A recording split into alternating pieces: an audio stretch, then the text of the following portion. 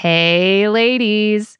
I'm Jen Chappelle, and you're listening to In Sisterhood, where I share my real talk conversations with female entrepreneurs and other inspiring women, first here in Knoxville, then the world.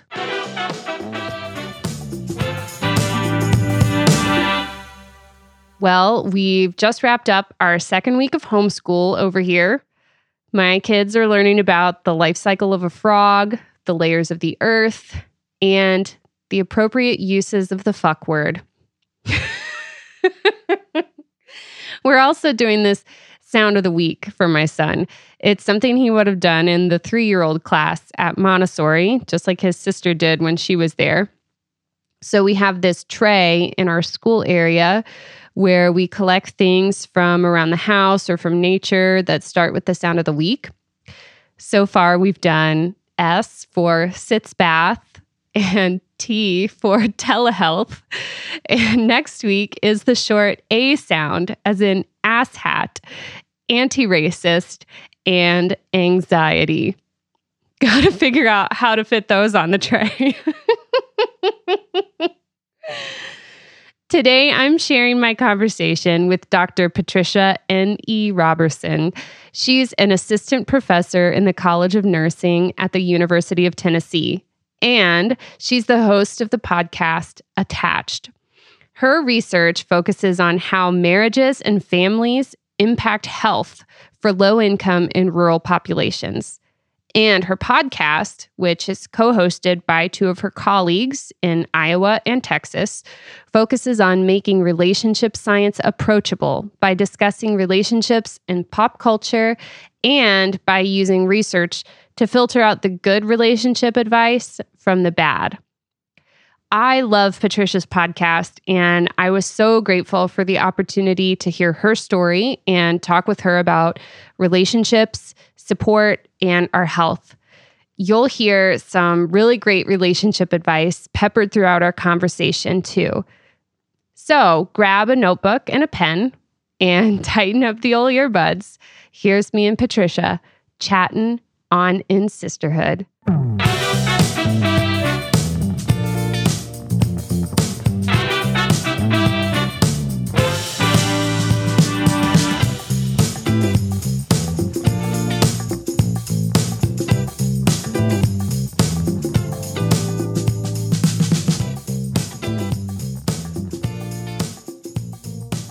Working at UT as an assistant professor, I mean, UT just went back, didn't they?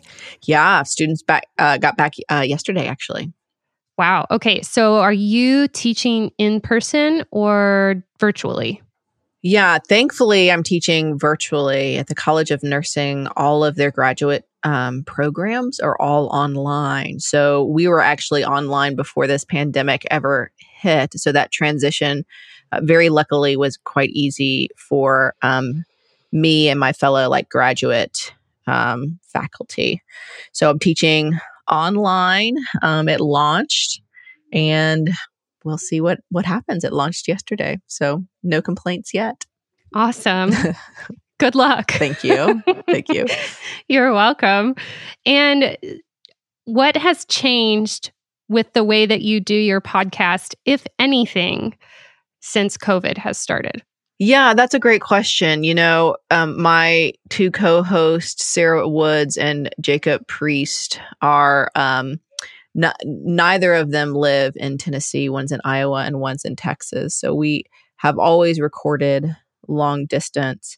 I think the thing that definitely has changed is it's a little bit harder to find time when my kids and their children aren't running around the house making additional noise, as we can all relate to. And also, in terms of content, trying to we in our podcast, we oftentimes try to find research and break it down for our listeners, research about relationship science and relationship health, and break it down for the listeners and do some take homes that could be useful for them and their marriages and family and friendships. But with COVID, there are a lot of things that we're all under so much more stress. So there are a lot of things that maybe might not be applicable, right? Like when you're really stressed out, going and hanging out with friends might not be something that we can do right now, at least not in at the similar capacity that we used to. So finding things and research that can help people in this moment is something that we're really striving to do. I think the concept for your podcast is so awesome. Oh, thanks. You're welcome, because we do get so much bad relationship advice, and we see a lot of, like the drama in relationships is what is broadcast. Yes, the fighting particularly. Yes. The fighting and the passionate lovemaking afterwards. And, a lot of times we haven't necessarily been taught how to have a, air quotes, productive fight, or how to communicate like grievances in that way. Just depending on the environment in which we've grown up, and then the things that we see on TV and in the media. So I love that you guys, take this like piece of bad advice and like find some research and say, well, actually, here's something better. Here's a better way. There's a better way to do it. Yeah. Yeah. Exactly. It's so useful. Thank you. One of my favorite bits that we have shared in the past is this saying, don't ever go to sleep angry, right? We always hear this. And it's also depicted in movies. We have it, it's kind of doubled down in movies, this saying that we see, but there's absolutely no research to support it. When you're exhausted and when you're so angry that you're seeing red, there's absolutely no reason to continue an argument. Then it will be non-productive and it'll probably really damage a relationship. It's always okay to take a break, calm down, sleep, and then come back and revisit the argument or the discussion, however you want to frame it, when you're both more level-headed, and you're both are calm enough to listen to the other person. It's really one of my favorite ones to perpetually debunk, because it's such horrible advice. Never go to sleep angry. It's so bad. I think my mom gave me that bit of advice when I was getting married.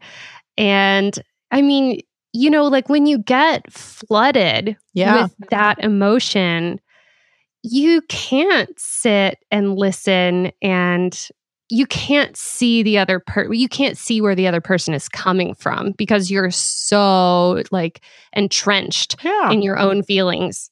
Absolutely. And when you're that flooded, there's actually a physiological response. Your heart rate is so high, it actually cuts off functioning to your frontal lobe.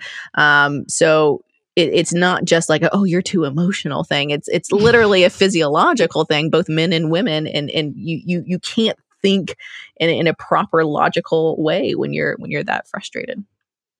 How did you and Sarah and Jacob come up with the idea for the show? So Sarah, Jacob, and I have been working collaboratively on research for almost a decade now. Wow. We publish a lot together. We've written grants together. And we've had this standing meeting for probably about 5 years, once, maybe even more, once a week, where we talk about the research that we're currently doing. We talk about the direction we want our research to go. And because we're such good friends, oftentimes it devolves into ranting about ridiculous stuff out there, or what's been on Twitter, or also gushing about the latest TV show we saw. And so about a year and a half ago, and we really I enjoy them a lot. I hope that they enjoy me too. But I always laugh when we talk. It's a very enjoyable conversation. So about a little over a year ago, I just said, hey, you guys, I have this idea for a podcast. What do you think? So I just floated the idea, and they jumped on board, Jacob with both feet right in the deep water, and Sarah tentatively with a toe, saying, okay, we'll see how this goes. And we took off, and it's so much fun. So often in work, or my work, there's a lot of there's a lot of stress and there are a lot of no's and there's a lot of banging your head up against walls in terms of research and getting funding and getting publications. But this podcast is a way to get all of this research out to real people. You do it in a fun way while we incorporate pop culture. And it really, really is a joy for me doing the research that I love, but doing it in a way that feels a lot more productive, and I get to laugh as well. There's nothing better than laughing. Oh my gosh, I love it. I mean, well, maybe there are better things, but not many. I mean, really not good. many. Yeah, no, I agree. It's so much fun, and I tell you, when I go back and edit, and listen to things that Sarah or Jacob say, I just crack up. So I joke with them. I'm like, even if we only ever did this podcast just for the three of us, I would love it and still do it forever and ever, because it's just such a joy for me. I think that is so important, especially because like podcasts, depending on how you want it to sound and what your format is like, it can take a while to, edit it and massage it and everything. And then it's not a cash cow. Right. So it's a labor of love. You really have to love what you're doing and love the discussion and the experience of it. And it sounds like you are like totally on board with that. 100%. I'm curious to know, like, you being here in Tennessee, you said Sarah's in Texas and Jacob is in Iowa. Yeah. Those are like 3 random places. How did you guys meet? Oh, that is a great question. So Jacob and I met when in our master's program at Purdue in Northwest Indiana. We both got our master's in marriage and family therapy. And we were there for 2 years. And I knew of him. We knew each other, but we didn't really do research at that time together. And then Jacob got his PhD at Florida State University in the marriage and family therapy program there. And that's where he met Sarah. So him and Sarah got their PhDs together. And a lot of my friends, I didn't go to Florida State, but a lot of my academic colleagues / friends all went to Florida State. So that would be the group of people I hung out with. And that's how I got to know Sarah. And Sarah and Jacob started doing research together. And I liked the research that they were doing a lot. So I maybe strong-armed my way into that research relationship. I said, no, I want to be a part of this research too. Let me join you. And kindly, they did let me join them. So just academia is how we met, I guess. All you smart researchers hanging out together. Yeah, you would be surprised how stupid the conversations are for how many degrees we have among us. I'm curious to know what kinds of research you're doing. Yeah, but most of my research focuses on how marriage and family is linked to health outcomes. So very broadly, looking at how family and marital relationships are linked to number of comorbidities like heart disease, diabetes, stroke, so on, but also self-appraised health, like how healthy do you feel? How would you consider your overall health? And more, like sense of well-being? Yeah, a little bit less mental health and a little bit more overall physical health, though we know that physical health and depression and anxiety, mental health are very closely linked. So more recently, I've been focusing a lot more on specific diseases. So I have a project with the Cancer Institute at the University of Tennessee looking at caregiver relationships in breast cancer patients and how those relationships during the first year of treatment impact pain, fatigue, and overall health as well, and depression and anxiety. So kind of quality of life measures. And that's an ongoing study right now that I'm really excited about. And we're getting the first couple of papers out. And as we kind of would expect, that relationship with the family member or spousal partner, who we're calling a caregiver, is really influential on the patient's pain, depression, and anxiety throughout that first year of treatment. So we know that social relationships are really, really important. And we're finding that it's also important among breast cancer patients as well. So the second kind of specific disease that I'm looking at is diabetes, specifically diabetes management.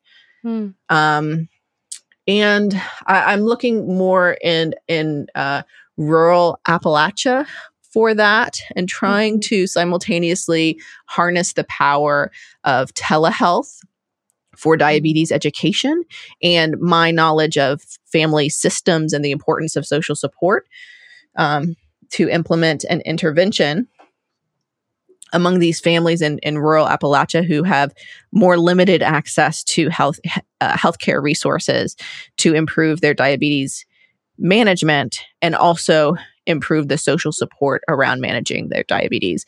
Diabetes is kind of a unique disease in that it is managing that disease is uniquely tied to food, and food is so uniquely tied to family and culture and marital relationships, because as human beings, we very rarely eat alone. We usually eat in social settings, in groups, and how our relationship with food is so often determined by how we were raised and the culture that we currently live in our house and how they perceive food as well. So kind of tying all those bits together to help improve diabetes management for people who have, fewer resources to this diabetes education.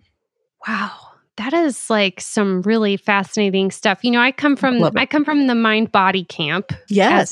As a massage therapist, Oh, cool. as a former yoga teacher, now just general movement educator, I would say. And to think that, the relationships that we have in our lives and the social circle that we run in and the support or lack thereof that we have, obviously those have a big effect on mental health. But to think about the ways that those relationships impact our more physical health is it's pretty cool to think about. Yeah, relationships are important. I think that it's something that I keep harping on and on about. And sometimes I get resistance with physicians who maybe rather just deal with the patient and not a family-centered treatment plan. But it's kind of mine and Sarah and Jacob's long-term mission is try and at least shift the paradigm for some people that family is really, really family and marriage and social support are really important for our long-term health. I mean, this is not just a happenstance link. We know that there are physiological mechanisms causing this link between family and health. Your inflammation in your body is linked to relationship quality, which is inflammation is linked to all of these devastating health outcomes, heart disease, metabolic diseases. There is some indication that inflammation in the body is linked to cancer. And also your capacity to actually heal a wound is linked to inflammation.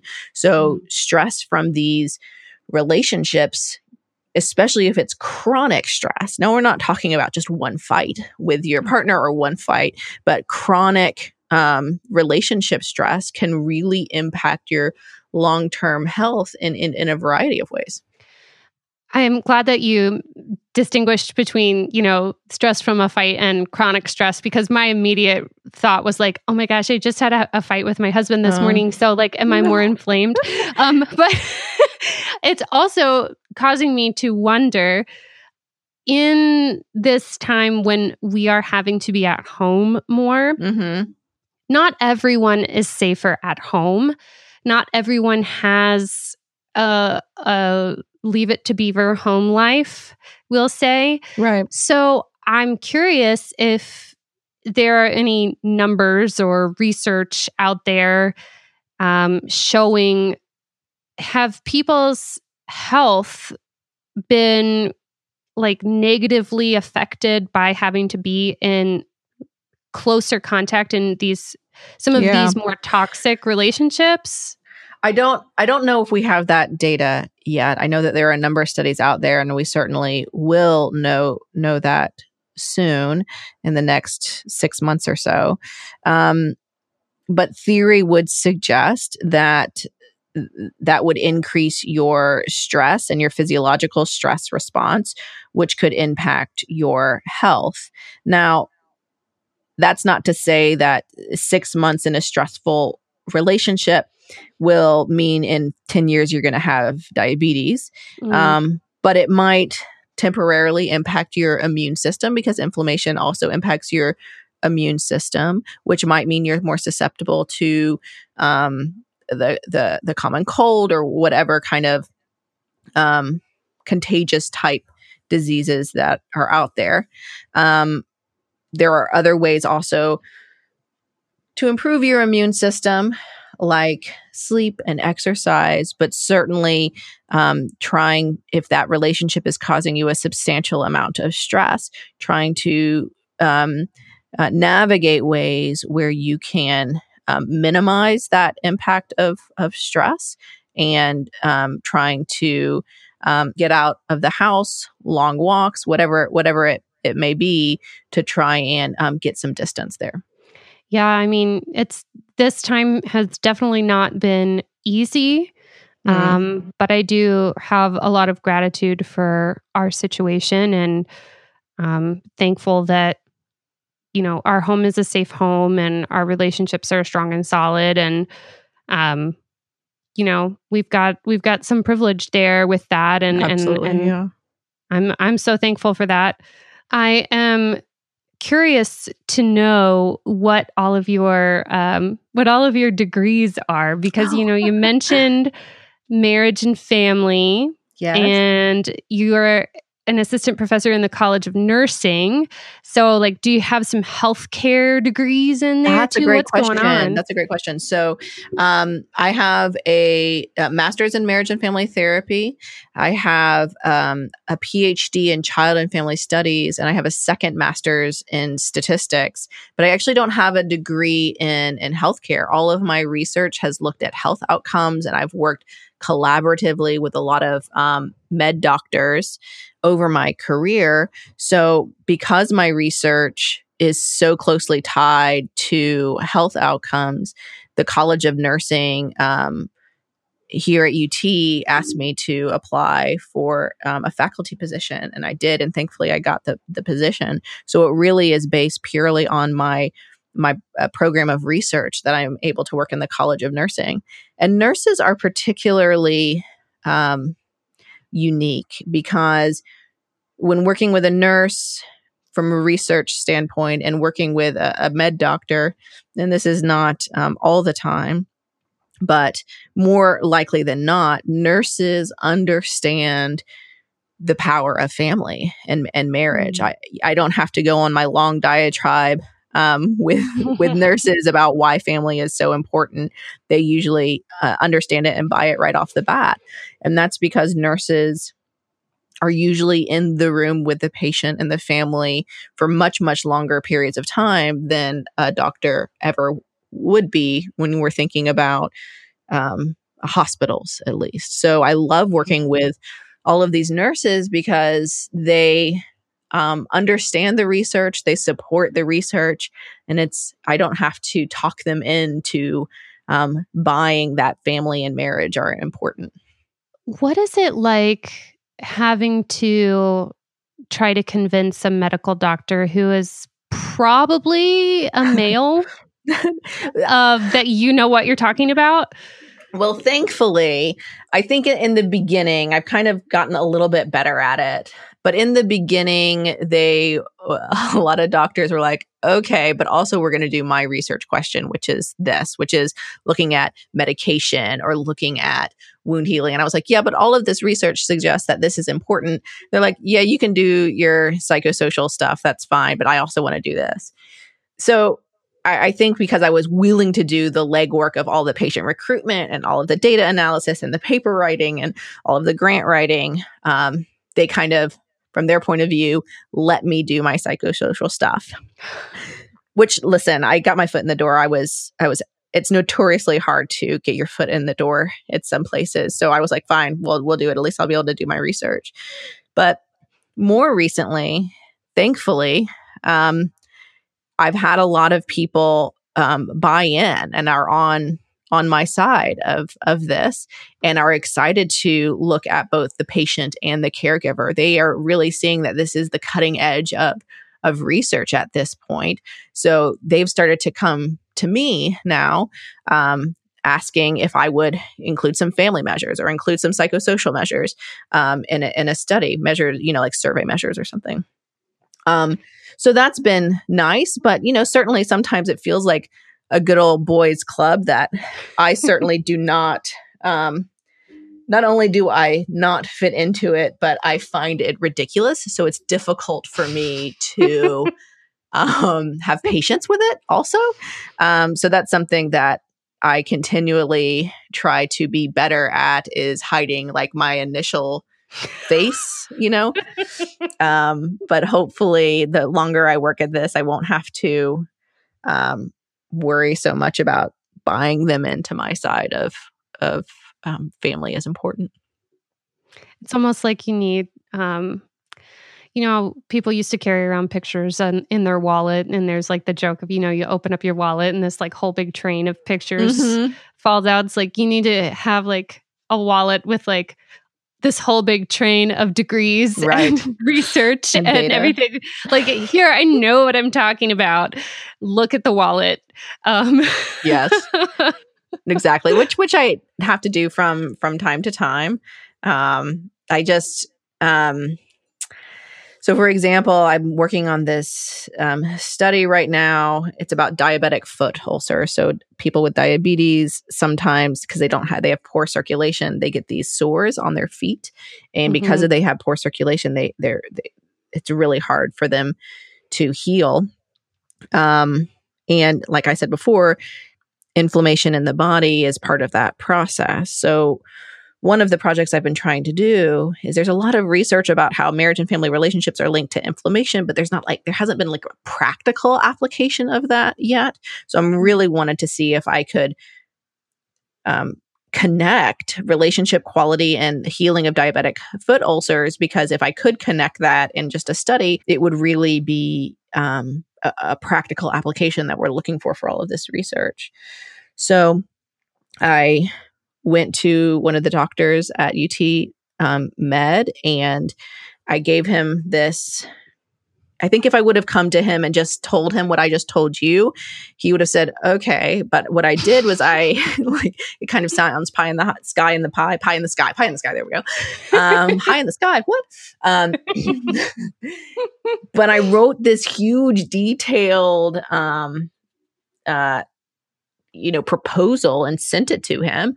And he remarked that it was very, very well written. It was very well cited, and he had no pushback at all. And in fact, yesterday he came to me and said, I think I have an idea for this study that we're doing right now. Can I send it to this other company to see if they'll fund it for us? He was like, it was so well written, I would really like to do that. I was like, sure. So I also think that I've been lucky in that I've written enough stuff to where they can't dispute it, right? Like there's enough research that they can't really dispute it at face value. I mean, they might in their head, but not directly to my face. So I'm fine with that. Like, just let me do what I want to do. You can think horrible thoughts about me, whatever, but just let me do the research I want to do. How does that feel? Like, thinking that there are people that, oh gosh, for me personally, I have a hard time when I know that people are thinking poorly of me, or thinking that I don't know what I'm talking about, right. Or, even if they're people that I don't know, or that I realize, these people we don't have the same values. So it's probably fine if we're not like buddy, that's still something very hard for me. That's very hard for me. Have you felt comfortable, or have you felt like you've had a thick skin for most of your tenure here in academia? That's a great question. Or have you developed it? Definitely not. And I think that, so in academia, you get a lot of no's. Like you get papers rejected, you get grants rejected all the time. And these are things that you pour your blood, sweat, and tears into, and then you send it off. Let's say you send a paper off and it gets reviewed anonymously by these 3 or 4 people that you have no idea who it is, and they just rip it apart. It's hard. You get mad. You feel unvalued. Sometimes you get embarrassed. And then you have to shove that all down and get it and do all of their changes because you need a paper published. And with grants, you have to get a grant in order to get tenure and promotion, and grants are so hard to get. It's like a 10% success rate. And it's a skill that it's very, very challenging. So I do get a lot of no's. It's very, very hard to hear them. I always take a couple of days. Sometimes there are tears involved. But with projects like this, when I'm collecting data and I'm trying to figure out like what the difference is, like why I've been so determined for this diabetic foot ulcer study. I think in my mind, I am convinced that this is a groundbreaking project, which I know sounds like really weird, but there are very few things in my head that I'm like, this is a good application. This is a good idea. So I just hit the ground running and I don't accept no for an answer. Like I keep on trying until I get it. And I think that same energy I apply to grants and the papers, but when I get those no's, it's devastating. But then you have to take a couple of minutes, couple of days, whatever it is, and pick yourself back up and try it again. One of my mentors, Christy Gordon, said, in order to be in academia, you have to have this fire in your belly to do this research, because no one is ever going to hand you anything. No one is ever going to make it easy for you. You have to have this passion to do this research and answer questions. And some days I think I have that, and other days I don't. Don't get me wrong. There have been times when I am crying to my husband, like, I think I have to quit this job. Like, I think I have to find something else. And my husband is like, maybe take a couple of days. Let's think about this. And I'm like, fair point. And then, of course, I'm like, bounce back. But there's some times when I'm just determined and I do it. And other times stuff knocks me down on my back. And because you have this support system, or I have this support system around me of my husband and my academic friends like Sarah and Jacob, they hype me back up. I like to think I do the same for them and go out and conquer this academic world again. But I definitely wouldn't be able to do that if I was all by myself and I felt isolated and lonely. I think I have that support system and it helps me get through those times. What are the ways that your friends and your family show up for you that make you feel the most supported? So that's a great question. So I think some of my academic friends, they allow me that area, that space to vent and just like rage at ridiculous things and ridiculous people and ridiculous stuff. And they validate it. They're like, yes, that's ridiculous. That should not have happened. That always feels good, because sometimes when you get really frustrated at things, for me, I think, wait, is this an overreaction? Am I being crazy? Like, you know what I mean? Like, I think we're conditioned, particularly as women, to not trust our emotional reaction to things. And I definitely am guilty of that sometimes. But I have close friends in academia who also understand academia, right? Like, I think that's important. And I have friends who don't, and they're wonderful, and they let me vent, and they're like, yeah, that sucks. I'm like, thank you. No, you don't fully understand, but I appreciate this. And so that's the letting me, and the validation, I think, is wildly helpful. And I think my husband will also provide let's take a beat, let's think about this. And then he brings the rationale, like, you literally are not trained to do anything else. like what else are you going to do that gives you the freedom and the time flexibility of academia to like research whatever you want and like work from home whenever you want? I'm like, these are all good points. This is fair. You're absolutely right. I'm not sure what else I would do. Do you ever feel like, so a lot of the people in your like academic support group, let's say, not an actual support group, but support circle of support. We'll go with that. A lot of them are like trained in this, marriage and family therapy, and they have this like background of like, I could be a counselor. I am trained as like a counselor. Do you ever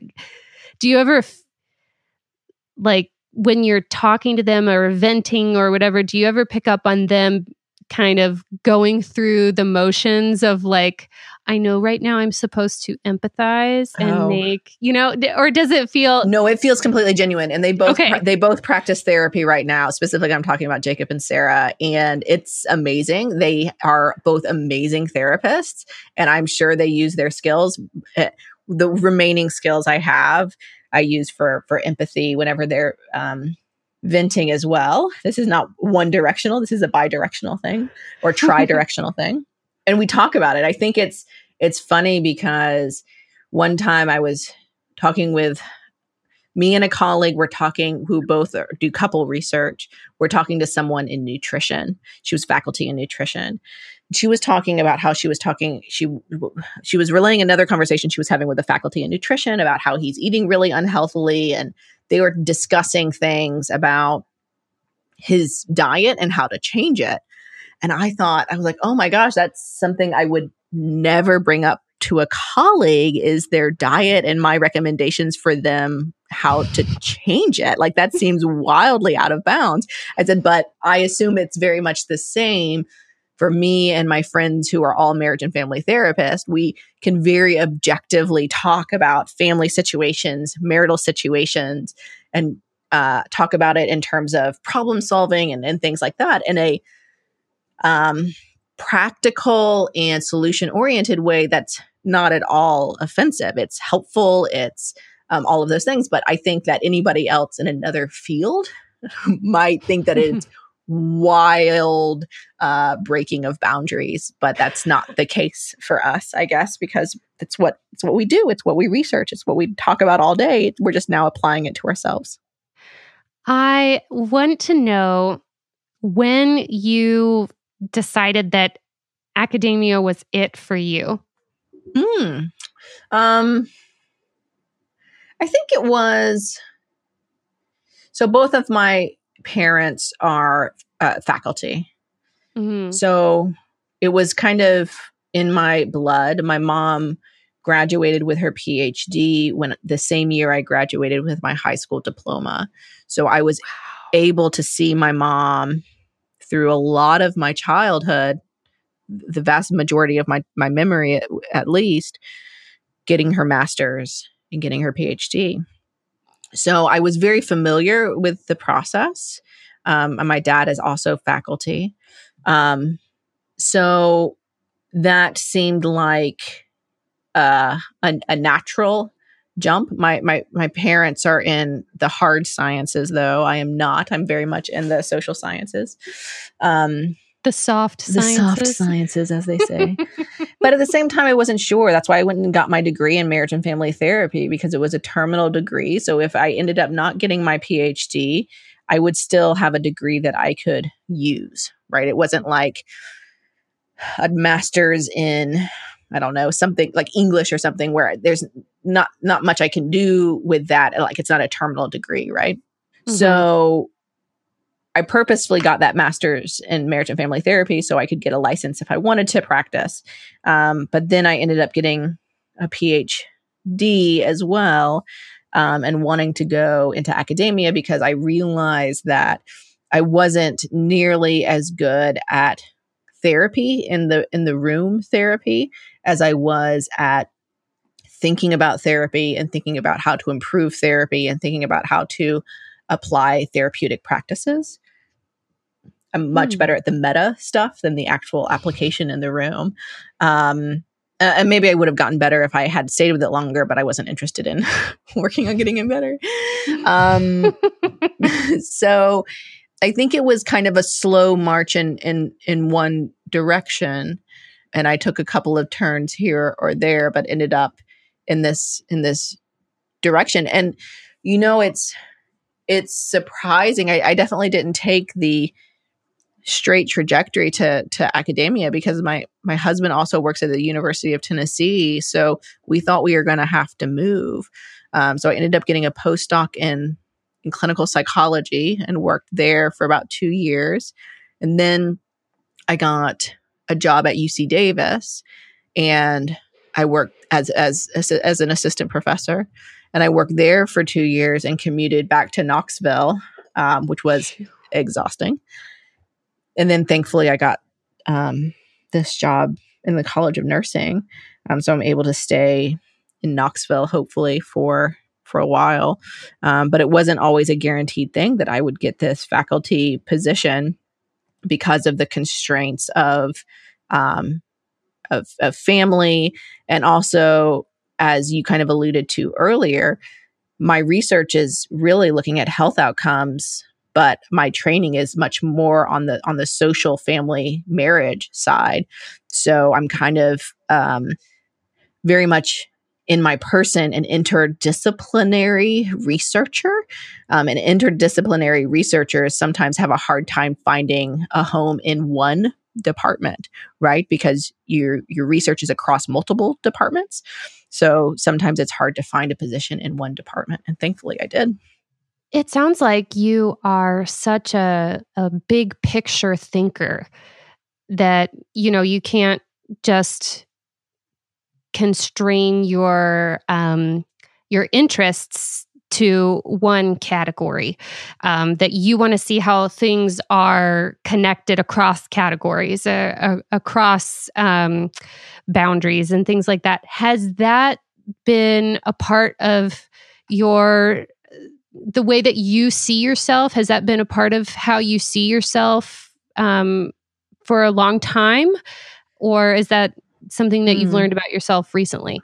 So, marriage and family therapy as a field teaches us systems theory is kind of the basis of it, where all things are connected, right? How I behave is linked to how my partner behaves, and we're all interconnected in this system, which is very, very different than how psychology and sociology think and frame research questions. It's much more individualistic for psychology. We can study the same thing, couples and families, but it always ties back to an individual in psychology, where sociology is much more society level, right?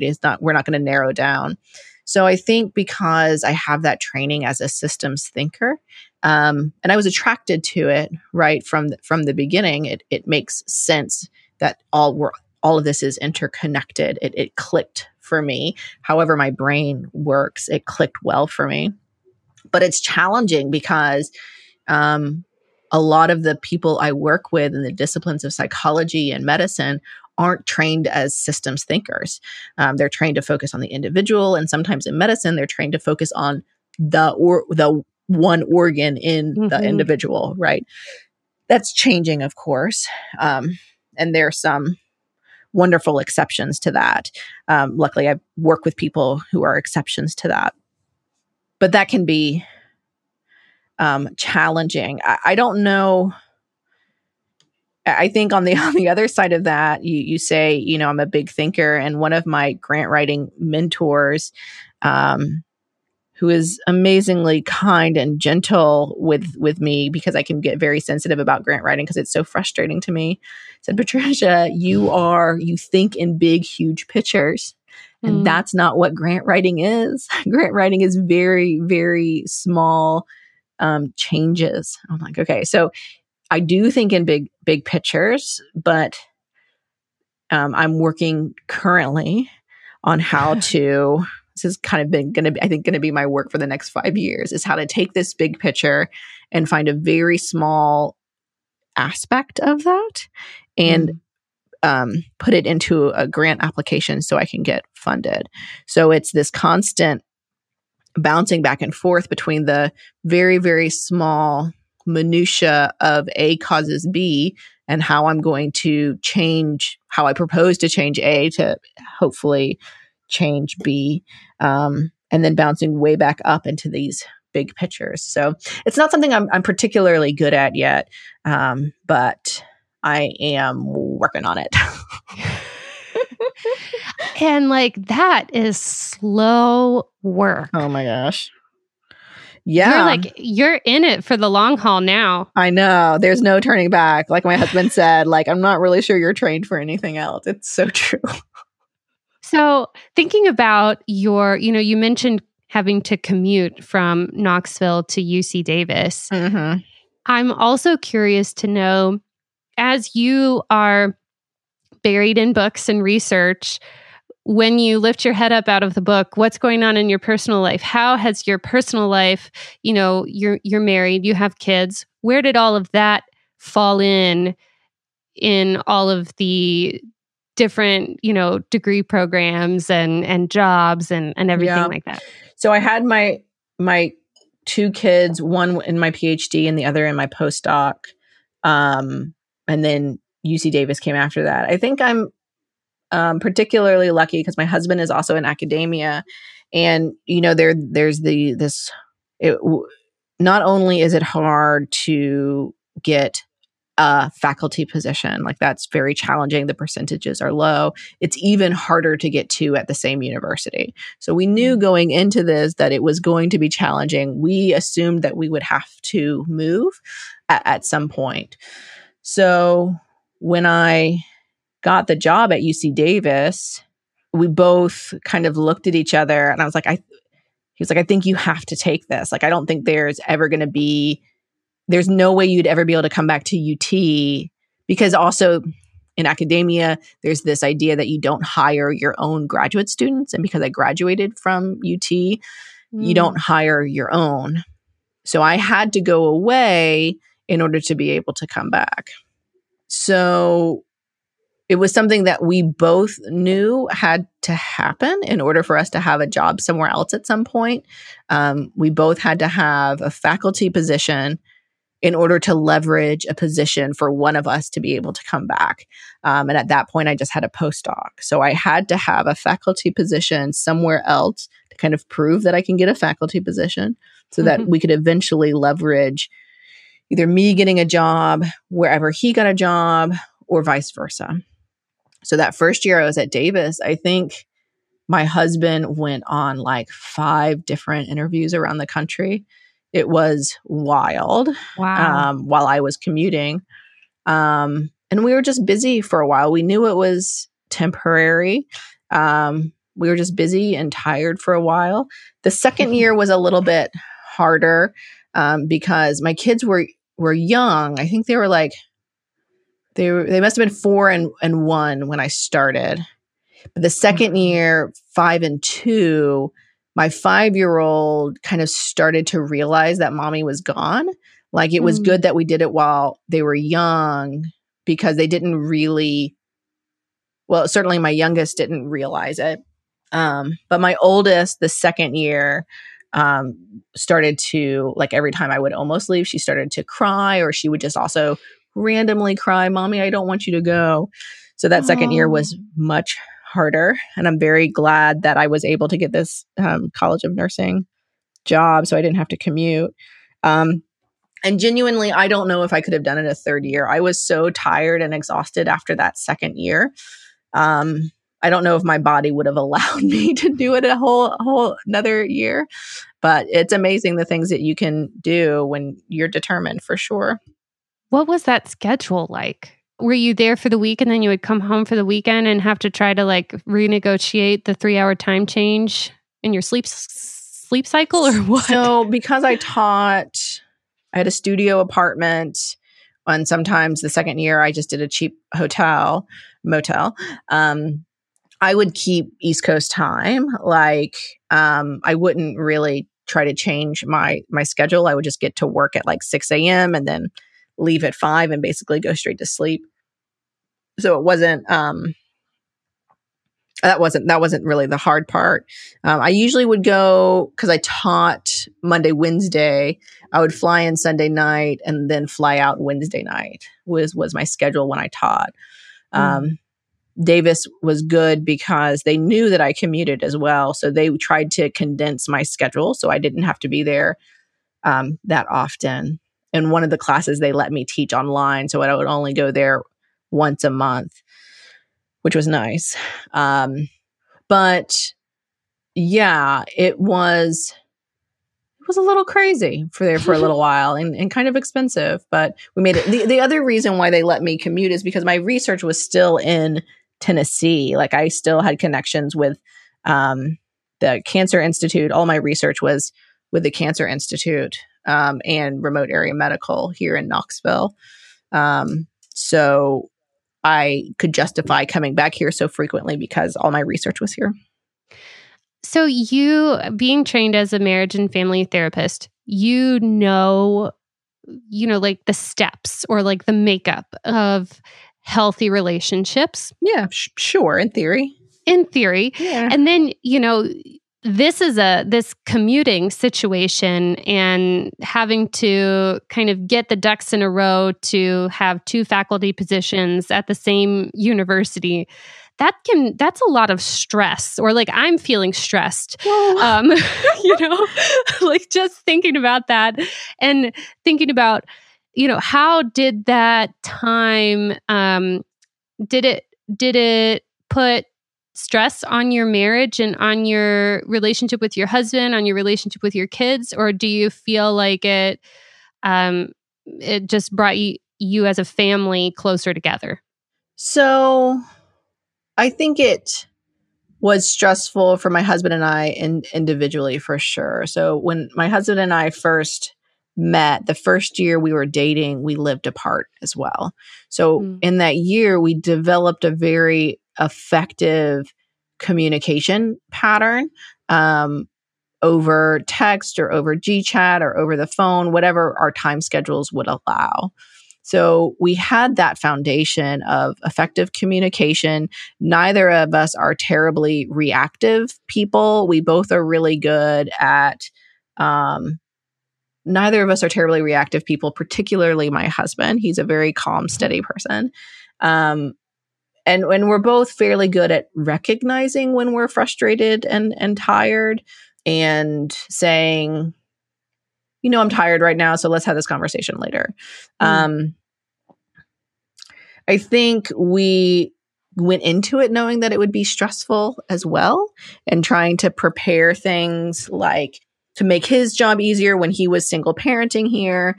I would, like, if I was gone for 2 weeks, because sometimes I had to be gone for longer stretches, I would lay out 2 weeks worth of clothes and I would prepare 2 weeks worth of lunches for the kids and put that all in the freezer and the refrigerator so that he didn't have to, so that his morning with the kids would be as easy as possible. So there were things that I did ahead of time to make sure that his life was easier while he was here. And then when I was back here, I did the majority of the parenting so that he could do more work. So we kind of had a flip-flop balance. And we did that intentionally. Originally, the plan was for us all to move to California and then him to commute back to UTK. But 1, California is super expensive. But 2, my husband is more of the homebody than I am. So, I had this kind of thought in the shower one morning. It's like, why are we doing this? All the kids are moving with me because that's what like society says that the kids are supposed to be with your mom. But like, that doesn't work for our relationship. Like, you are definitely more of the homebody than I am. I'm fine. I'm more fine traveling than you are. And he was like, yeah, that's a good point. So we decided to flip it where we all stay here and I'm the one commuting, which ultimately worked out well because we ended up staying here anyway. And our support system is here. It was a very it was a really great example of sometimes society says one thing that the way things are supposed to be, but that just doesn't fit for you and your life and your family. So you have to kick it to the curb and say, we're going to do what works best for our family and the temperaments of the people in our family. And that's what we did. That takes a lot of, like groundedness in who you are and in your relationship and awareness to realize this is not one of our values. Like, right.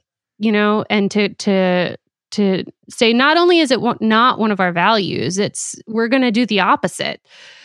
Right. And I can tell you, it didn't feel like that at the time. It didn't feel like I was being groundbreaking. It felt like I was being stupid. Like, why didn't I think of this previously? Like, obviously, this makes the most sense. Like, I felt like a light bulb had gone off. Like, obviously, like, what are we even doing? And I called David, I called my husband immediately. And I told him, and he was like, oh my God, you're right. Like, what are we doing? So we both were like, what are we talking about? Like, this is the most ridiculous thing. Of course, we're going to do the other way around. That makes the most sense. So it's just that I think had it been the other way around, I think it would have been really, really stressful. I don't think I could have handled a new job, single parenting at all. I think that would have been very, very stressful for me. And I don't think I would have done either one of them well. David already had tenure here. He was well established here. And it was obviously hard. It was very, very challenging, but it was easier compared to the reverse. Did you get a lot of flack from other people or from any of your extended family for, to dramatize it in air quotes, leaving your child behind? No, I actually got a lot of support. It was amazing to me when I said I'm going to have to work out of town. I'm commuting. How many friends came out of the woodworks and said, oh, I actually commute to work. I didn't know that. Like, they commute to work, or I know so-and-so, or I had to commute for so long, or I had to do this for so long. I think it is a lot more common than we think because people try to keep it under wraps for some reason, or because I think they're afraid of that judgment. They don't share a lot. But I was really amazed with the support and how many stories I was told of families who also do this.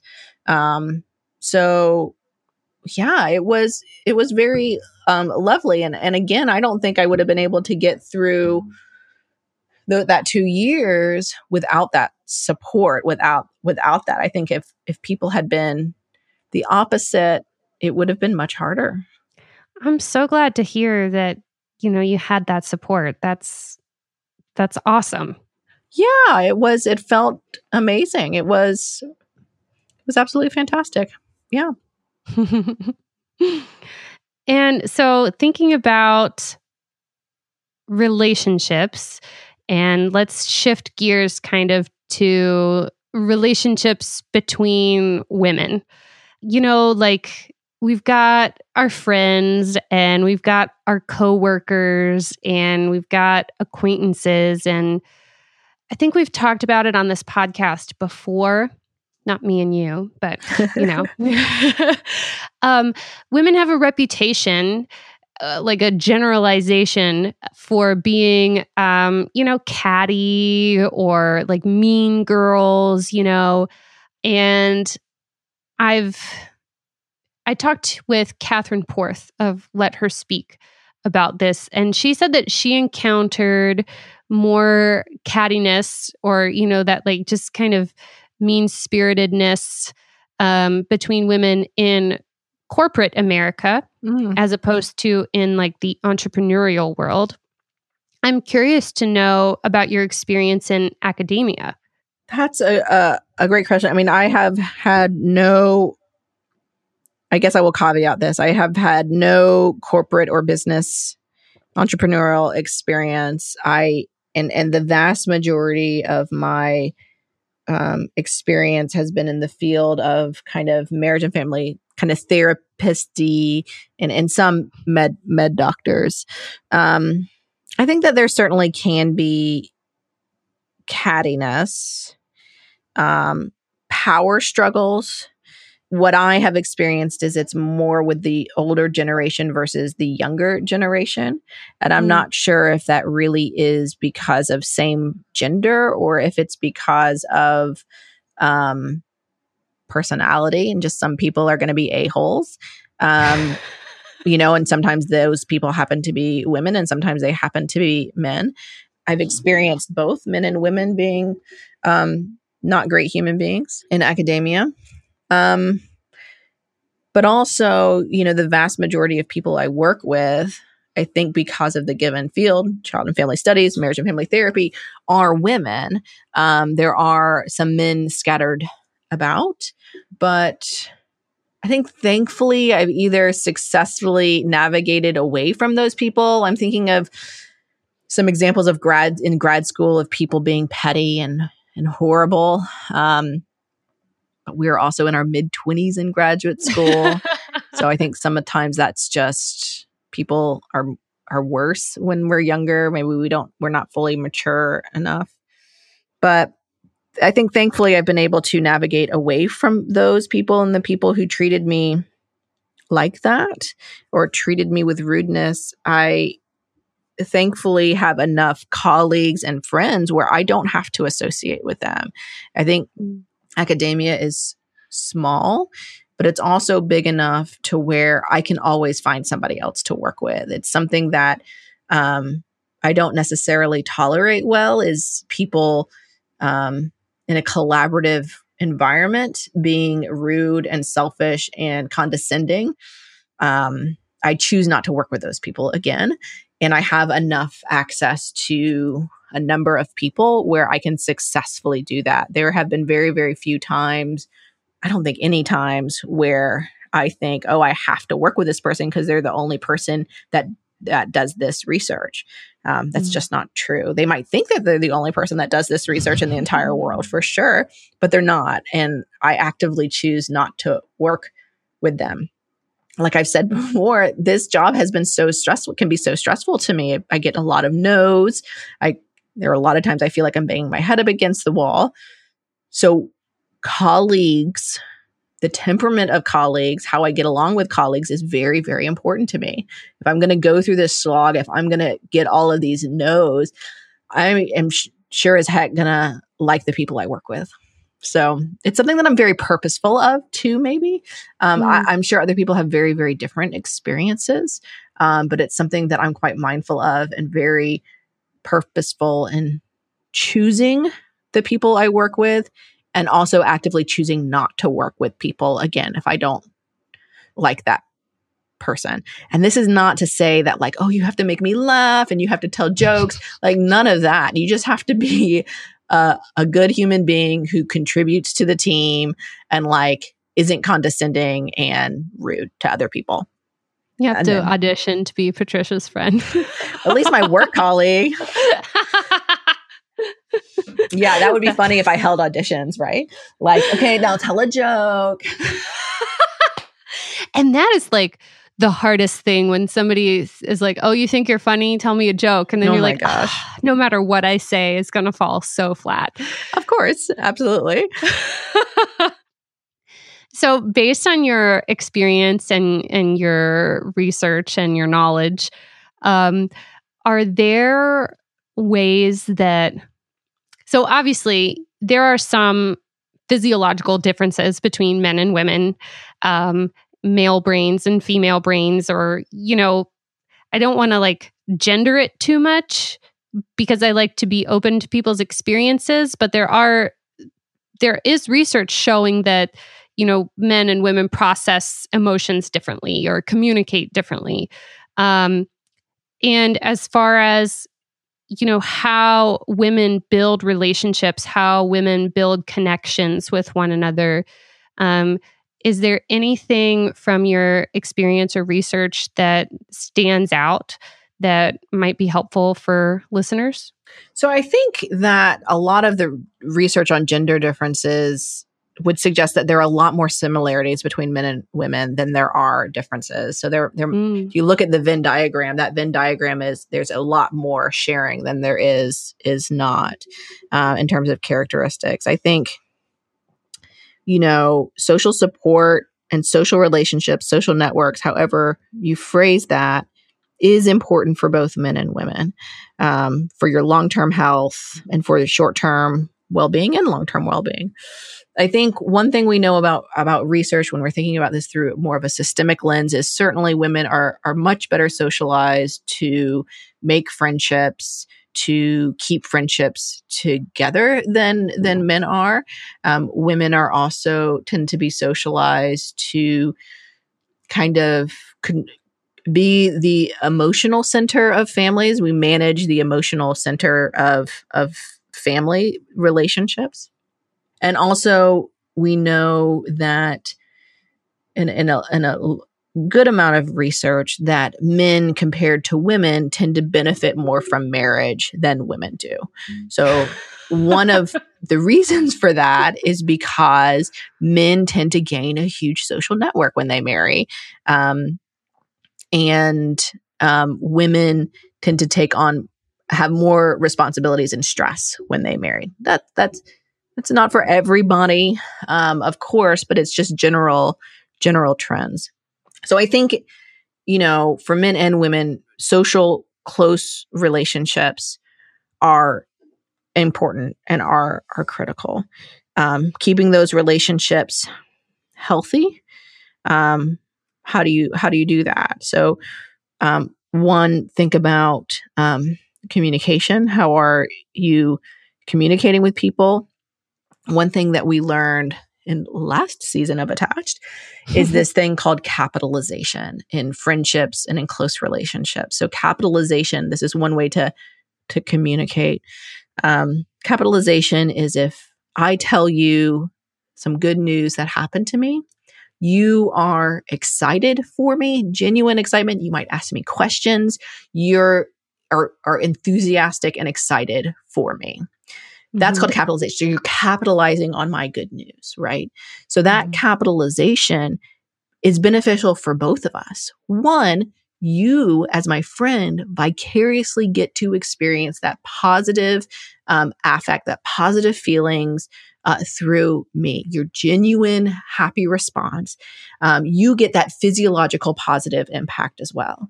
And then for me, sharing that good news, I get to, and seeing your excitement and your genuine enthusiasm for me, I get to experience that positive affect, that positive physiological response a second time.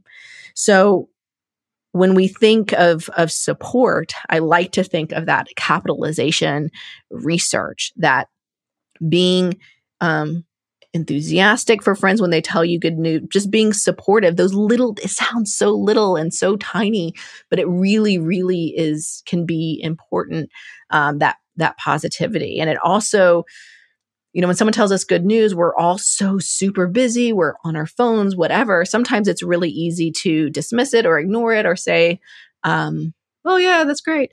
But knowing that research and in my friendships and in my close relationships, I try and be mindful because it takes like 5 seconds, right? It takes 5 seconds to be in the moment and genuinely have an excited response for them. And then you can get back to your text message, right? Maybe it takes 10 seconds. But anyway, trying to be mindful of those moments and how to capitalize on those moments because it makes the friendship closer, those close relationships even closer. And it also allows you and your friend to have that positive emotional and physiological response to good news. So that's one thing I like to think about in trying to improve these relationships. And I kind of alluded to boundaries before. And boundaries are kind of what you are and aren't allowed to talk about in a friendship. And just being very mindful and clear as to what those boundaries are, I think is important. Respecting people's boundaries are important. And sometimes in crisis or when something happens, those boundaries might change, and being flexible and allowing those boundaries to change is really important. I think that that's part of also a healthy family system, is boundaries changing when it needs to, and then perhaps changing back, or maybe then it just changes permanently, and that's something that you now do as friends, or that's something you now do as family. But being flexible and mindful about what those boundaries are, how to respect them, and also knowing when it's appropriate to be flexible with those boundaries. Oh my gosh, this is like ignited so many questions. Oh, go for it. I think it's super fascinating, and I'm so like grateful to hear you share about it. So I'll start here. Okay, so when you're talking about capitalization, that makes total sense. And for some reason, I went to, in my brain, like when your kid does a thing that is underwhelming to an adult, but is something that you can tell, like they just made some sort of a connection. They think it's like the greatest thing ever. They're like, "Mom, I put this block on the other block," or like, "Look how I jumped," or Right. and so there's only so many times in a day when you can be like, "Yay, I saw you. Wow, you worked so hard." Or, like. Right. Because then it stops becoming genuine, right? It stops becoming genuine. And so, I mean, there's definitely a point of diminishing return, I would imagine, with capitalization, especially in one day. But making sure that it is genuine, I completely agree. There's only so many times I can be super excited for my 4-year-old jumping into the giant pillow fort that he created. And I know that he's going to be very frustrated when I ask him to clean it up. There's only so many times I could like be super excited about that giant jump. Yeah, that's okay. It's okay to be genuine with your kids too, for sure. I get it. That's funny. The other thing that I thought of, you mentioned changing boundaries. When the environment changes, when things change, when a global pandemic hits, right, people's boundaries are going to shift and change. And so one thing that I'd like to talk about is I'm the kind of person that I like to get stuff out in the open. I don't enjoy beating around the bush or trying to be, I don't know, sometimes when I try to be like diplomatic, stuff doesn't come out clearly. But so when talking about having a conversation about like, renegotiating boundaries with another person or another family, let's say, I think that COVID has highlighted differences in families, people who are taking certain precautions, people who are taking other precautions, or, I don't want to go so far as to say it's like the maskers versus the anti-maskers or anything like that. But we are finding that some families that we're friends with are more comfortable doing certain activities right now. And other families are less comfortable with those activities.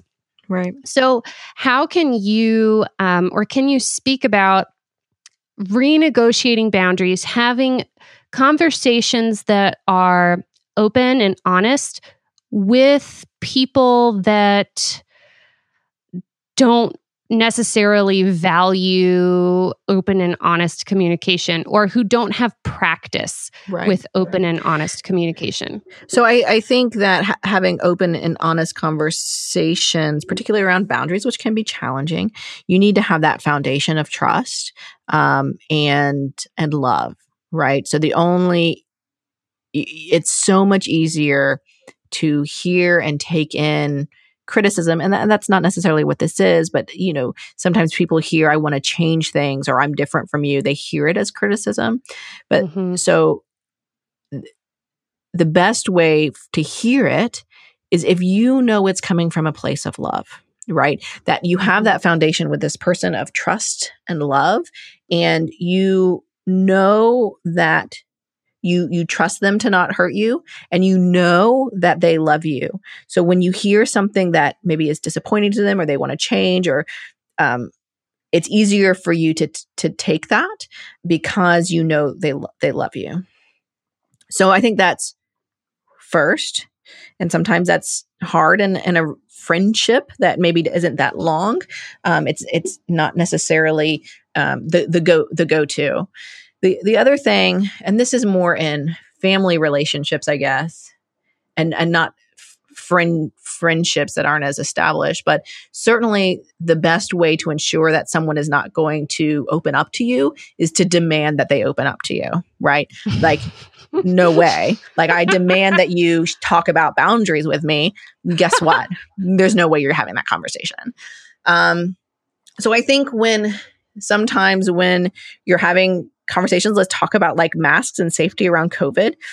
All you can do is say, this is what we feel safe doing. I understand that you don't, and that's completely fine. Sometimes I make a joke out of it, like, yeah, we're super hypochondriacs over here. So to lighten the mood, of course, but all you can do is say that these are my boundaries and this is what I feel comfortable with.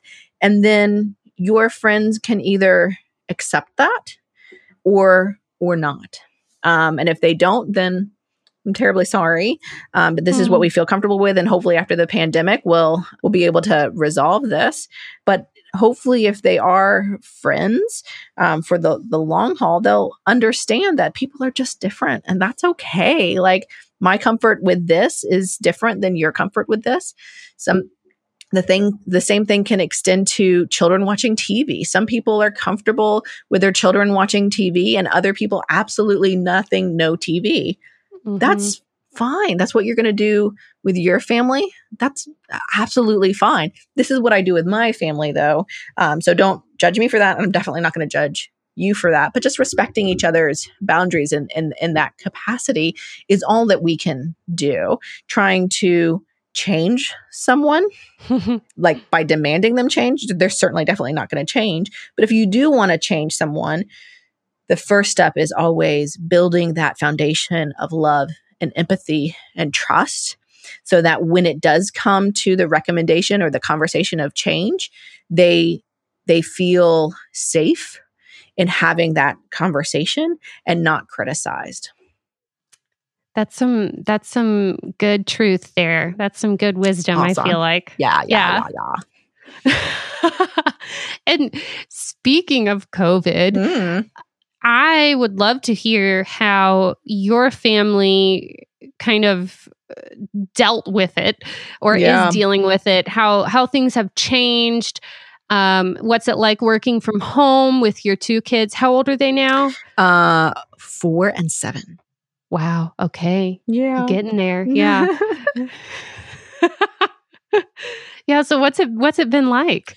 So I would say that first month when me and my husband were both still teaching, and the kids were doing that online school, was a nightmare.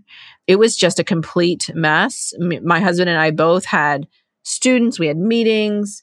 And for whatever reason, my wonderful senior up people in my faculty wanted to have a lot of Zoom meetings just to check in to see how we're all doing.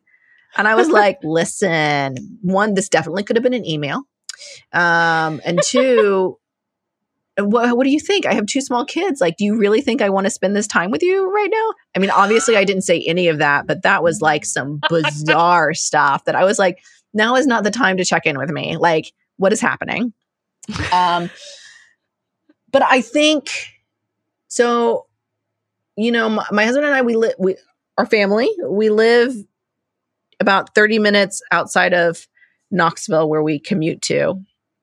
And I will tell you some silver linings of COVID is that I don't have to commute to work anymore. And I've been getting a heck of a lot more sleep than I normally do. I don't have to wake up so early to make sure the kids get into school, and then we don't get back so late. So surprisingly, that has been a wonderful silver lining, that I have been sleeping more than usual, which is kind of amazing and spectacular. That's lovely. Yeah. Lovely. And then come June-ish, we kind of decided to open up our bubble a little bit. And one of our friends watches kids in the summer, and we asked her if she would be willing and interested to open up her bubble and watch our kids, 3 days a week or so. And she was, as long as we all practiced proper safety and we all agreed. So that was a huge help as well, because we still had the summer, we still had more time with the kids, but my husband and I also had that 3 days a week where we could get work done, which was knock some shit out. Yeah, exactly. We really needed that. I mean, we're both still far behind as where we need to be. But we're both far more rested than we have been in years, which is kind of amazing. Yeah. You said that your husband is more of a homebody. Mm-hmm. Would you say that you miss going out on the town? Or, I mean, I don't know if you went out on the town before or not. I definitely miss hanging out with friends for sure. Mm-hmm. That has been also something I don't know why yet. I haven't processed that. But for some reason, I haven't missed going out yet. I'm sure I will at some point. I think maybe I know that all the restaurants are closed, and like the things that I love to do when we were out, I guess they're not really closed anymore, but like they're not safe maybe. Like we used to go to plays and stuff like that. Like none of those things are available. Mm-hmm. So I think that like if I were to go out, like it would look very, very different. So maybe that's why I'm not missing it so much anymore. Mm-hmm. But I'm sure I will eventually. But I haven't yet, which is just shocking. It's very unlike me. I will say that. I'm also like on Zoom meetings all day long. So maybe I'm getting my like social fill by like talking to people on Zoom all the time. These interviews that I'm doing with my guests, this is my, socialization. Yeah, I can imagine. It's great. Knowing that relationships and support are so important for our health, both mentally, emotionally, and physically. What are you doing to maintain those strong relationships with people outside of your household during this time? Yeah. So we've opened up our bubble a little bit to like one or two friends, like I said, and that has been helpful. We both promised that we're not going to go out partying, and we're not opening our bubble out to anybody else. So that's been something that we've been able to do, is talk to friends that way. But also, like I said, I mean, being in academia is also weird because a lot of my friends live across the country. So Sarah and Jacob, I have a dear friend who lives in California. One that lives in DC. So like my friends that I've had the longest actually don't even live in Knoxville. So I'm kind of lucky in the fact that I'm used to connecting with my friends over different means, whether it's Zoom meetings or, texts or Gmail chats regularly or emails regularly. I have been able to keep those connections and check in with my friends, to make sure that they're doing okay mental health wise in this time as well. One time, some friends who are in town, we did a porch dinner where we all sat 6 feet apart on a porch and ate the dinners that we bring, and we did that a couple of times, and that was really, really nice as well. In fact, I need to call them and schedule another one soon. But just trying to be creative in how you reach out and talk to people to make sure that you stay safe and also other people stay safe too. I've gone on walks with friends where we stay far apart and we're outside. Now, if this all continues into the winter, I think my outside workarounds may not work anymore. Mm-hmm. And then we'll have to think of something else. But thankfully in summer, I've been able to do some outside stuff. That porch dinner sounds like a lovely idea. It was really, really fun. And 6 feet apart isn't too far apart where you have to shout or anything like that. Yeah. So it didn't feel, I mean, how we filed into and out of the porch was a little bit awkward. But other than that, it was fine. And it was lovely to see people too. I will say I've been texting and, G-chatting friends, but it isn't the same as talking to them face to face for sure. So how are you juggling, maintaining your relationships, your teaching, your research, your podcast, your all of the things? What is a day in the life of Patricia Roberson like? So I had a friend one time that, said the term work-life balance is just for the birds. They should call it something else. Which is true. It's not a balance, right? Like work-life blend might be better. I've heard that said before too. Have you? Yeah. So it's different every day. Sometimes it's a lot more work, especially with the kids at home. And, I have meetings back to back that I have to be a part of. And I say, sorry, you guys are going to have to watch. And maybe my husband has to go into the work or the field or whatever. So I'm like, sorry, kids, you're going to have to watch Octonauts for this morning. And such is life. I had to also give myself that grace that like, listen, this is not going to be the perfect setting for the kids this time. Sometimes they're probably going to watch a little bit more TV than they should, but I also have to put food on the table and keep my job. So, and sometimes, I realize I haven't really played or hung out with the kids in a while and I don't do any work that day and I just hang out with the kids or at least a half a day or whatever. So it's been less balance, less blend, and more like a seesaw maybe is how I've been handling it. Like sometimes it's just full on work and then sometimes it's just full on kids, but I can't do them simultaneously well. So it's either or, and trying to at work, I am behind on several projects and several things, particularly manuscripts I should be writing right now. So during the pandemic, my motive or my goal has been to just keep fires out and not really move a whole lot of things forward as rapidly as I typically do. And just give myself that grace that it's not going to look like it used to right now in terms of productivity, but I'm going to keep fires out. And co-authors who are mad at me for being super delayed, I'll try and get to the maddest one first. So I don't know. I think we're all still trying to figure out exactly what that looks like. I think this fall as school kicks off, it'll look a lot different. I don't have any teaching responsibilities in the summer. So I'll have those responsibilities on top of the research work that I'm doing.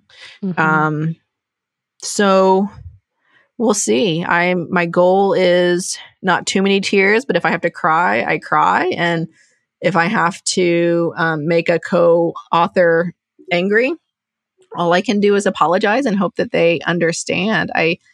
Hopefully everyone is just going to give everybody else a little bit more slack right now. I really, really hope so. It kind of is what it feels like right now, is that people are giving each other slack. But my concern is that if this ends up lasting a whole entire academic year, that's a really, really long time for especially junior faculty like myself to not be at peak production. But I think I'm going to have to cross that bridge when I get to it. I think worrying about it right now will only slow me down.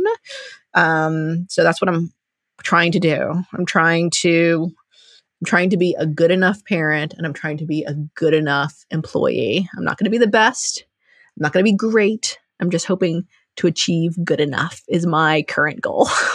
Because I think that's all I can handle. Good enough is good enough. Exactly. Throw that on a bumper sticker. Do it. Make that a meme. Yeah. I mean, there's just the pressure to perform.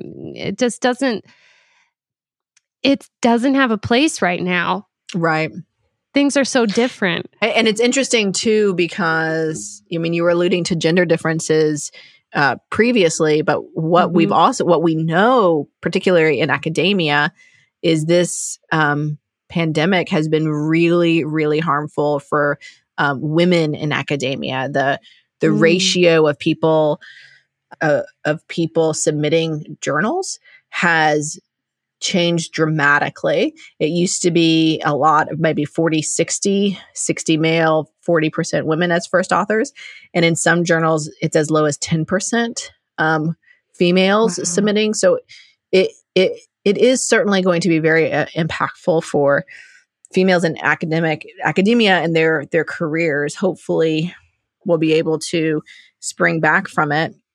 But at this juncture, there's certainly nothing much I can do to change that curve, but it'll be interesting to see how it impacts the long-term trajectory, because papers are like currency in academia, and it's how you get promotion, and it's how you get to how you get tenure, and how you get to full professor. And so it'll be interesting to see if there is a lag in tenure and promotion in a couple of years, potentially caused by this COVID epidemic. I think we'll definitely be feeling the repercussions of this, far in the future, in ways that we might not even be able to conceive of right now. I agree. Do you think that women are not publishing as much right now, mainly because of motherhood and the responsibilities that go along with that, and no childcare? Yes, 100%. Absolutely. Yeah, I agree. There's also research in academia that says, men and women both can take maternity and paternity leave, and it appears that when men take paternity leave, they actually benefit from it. They are more productive, where women don't tend to do work during that time period. So even though there's a lot more egalitarian relationships throughout, certainly that's not necessarily the case. It's certainly not the case enough to not affect those averages. Wow. Yeah, it was shocking. Those numbers, I will tell you, I like to think that it is not as gendered, because my relationship, I think I see it through my lens. My relationship is not gendered. And then I see these numbers, and I'm like, holy crow, this is wild. I could not believe the numbers were that stark. It was amazing. Yeah. I'm just trying to take this in, especially because, you think of academia as being very progressive. Right. But I guess, there was a long period of our history when women weren't even allowed to go to college. Exactly. And, we've had to catch up. Yeah. And, a lot of the highest ranking faculty, the full professors, they're much more men, particularly white men, than there are women and people of color in those upper roles, those most senior positions. And those are people in their late 60s, early 70s. Not all of them, of course. I know plenty of full professors who are in their late 40s, but it is a legacy for sure, and academia needs to work to fix it. You mentioned legacy, and I'm thinking about how you saw both of your parents. You had them model, what it was like to be in academia. You had your mom, getting her PhD when you graduated from high school. That's right. What an amazing role model. Mm-hmm. And what a privilege for you to get to see that. And there are plenty of people that don't get to see what that looks like, that Absolutely. Don't have that privilege. And knowing that many of the full professors, air quotes, out there are white males. Yeah. Is academia doing anything collectively or on a smaller level to try to, I think that there certainly are efforts being made. For example, making an effort in it starts in like PhD programs, right? PhD programs overall tend to be wider and tend to be more male dominated. Even in a female dominated field like marriage and family therapy, when you look at the PhD programs compared to a master programs, it's almost, it can be as much as 50-50 men and women, which is not at all the reflection of master programs and who is practicing in the field, right? So it is interesting. There's this pipeline limiting to women and limiting to people of color. So that, I think, is the first step that a lot of PhD programs have started to do. Both my program at UC Davis and the program here at the College of Nursing, being mindful and purposefully recruiting people of color and women, though women is not as much of a problem in nursing, into PhD programs in order to launch them into an academic career. But those numbers, I mean, if you think it takes 15 years from your first assistant professorship job to get to full professor, that's a huge lag time where you're losing a lot of people. And we also know a lot more women compared to men go into these adjunct faculty roles rather than a tenure track position. For whatever reason, men tend to get hired more readily in tenure track positions than adjunct faculty positions. And adjunct faculty positions probably pay a quarter of tenure track positions, maybe more than that, but it is really, really low. So there is also something to the pathway for entering into tenure track that, for whatever reason, and I don't know if I know the answer to it, I'm sure other people do, men are getting into, men and particularly white men are getting into these more coveted tenure track positions compared to women and people of color. And that's still ongoing. The last data I looked at that had that was 4 years ago specifically here at UT. And why is that? Adjunct faculty usually can get at any university. They don't really worry about hiring their own for that. So women maybe who have a family and they don't want to uproot their entire family may be more likely to take that adjunct faculty position than move somewhere to find a tenure track position. So something to certainly be solved in academia. Don't know if I will do it, but I will cheer on the person who does. Wow. That's a lot to think about. I'm going to be thinking about that for a while, I think. And I have just one last question for you today.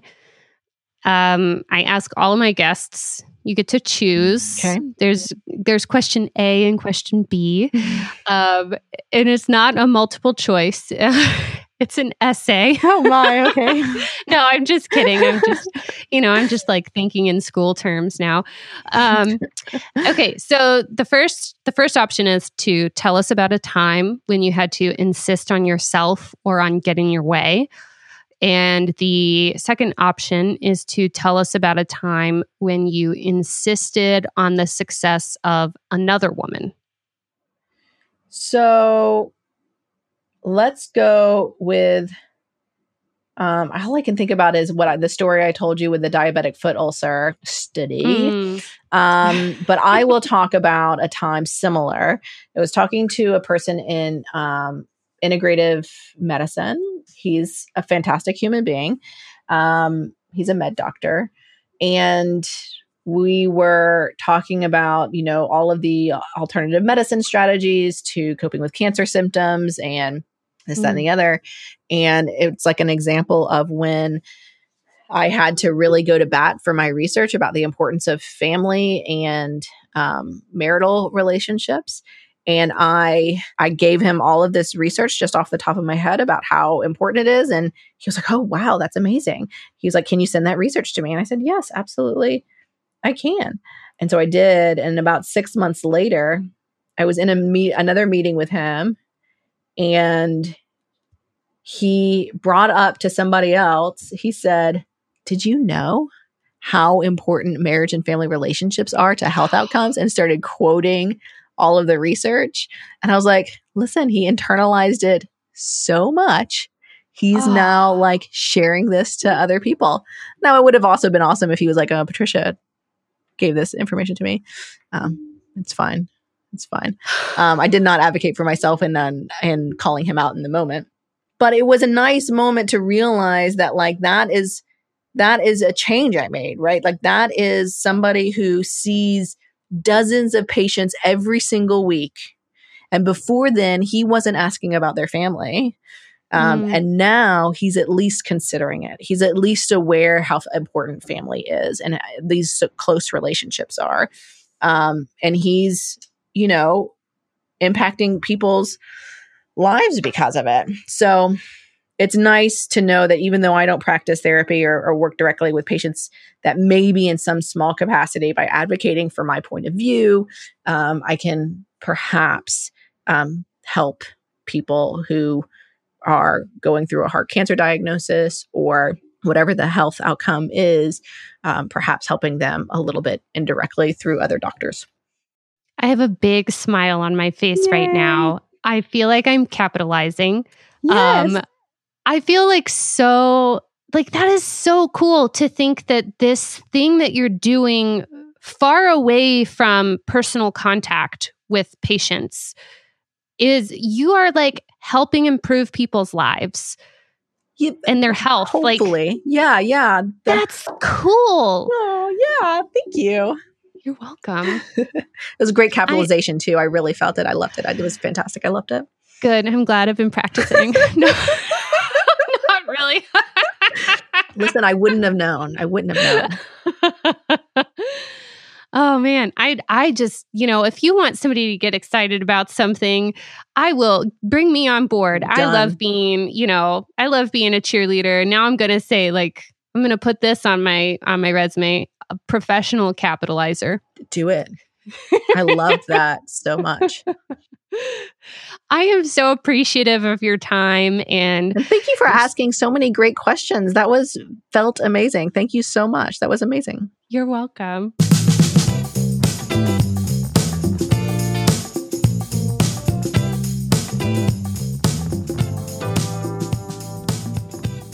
Travis, my husband, my Mr. and sister, he gets to listen to all of these conversations because he's editing the show. So this morning, while I was on the toilet, he came in to get ready. And just so you know, the toilet part of the bathroom is separate from the sink part of the bathroom. There's a door, there's some privacy. So, it's okay that he was in there. But, I'm there warming the throne, and he starts talking to me about something. I don't even remember what it was. I was really engrossed in trying to find some vegan vitamins that will boost my hair growth, really serious, vital information. So I was just kind of giving perfunctory answers. I wasn't really paying attention to him. And then I heard him stop talking. And then he said, "Wow, you're doing a really great job capitalizing right now." Oops. So there's that. The new season of Attached starts tomorrow, September 1st. So be sure to give Patricia and her co-hosts, Dr. Jacob Priest and Dr. Sarah Woods, a listen wherever you get your podcasts. They're going to be dishing out some good science-backed relationship advice. If you're loving in sisterhood and you want to insist on the success of our show, there's a few ways you can do that. First, please leave a rating and a review on Apple Podcasts. Second, join us on Patreon. We have membership levels to fit every budget, and even just supporting us with $3 a month makes me do cartwheels in my living room. We even have a membership level for the go-getters out there who are looking to grow their businesses through sponsorship. Learn more at patreon.com/insisterhood. Thanks so much for joining me today. I hope you really enjoyed my conversation with Dr. Patricia Roberson. Tune in next week for another real talk conversation with an inspiring gal. Really, I insist.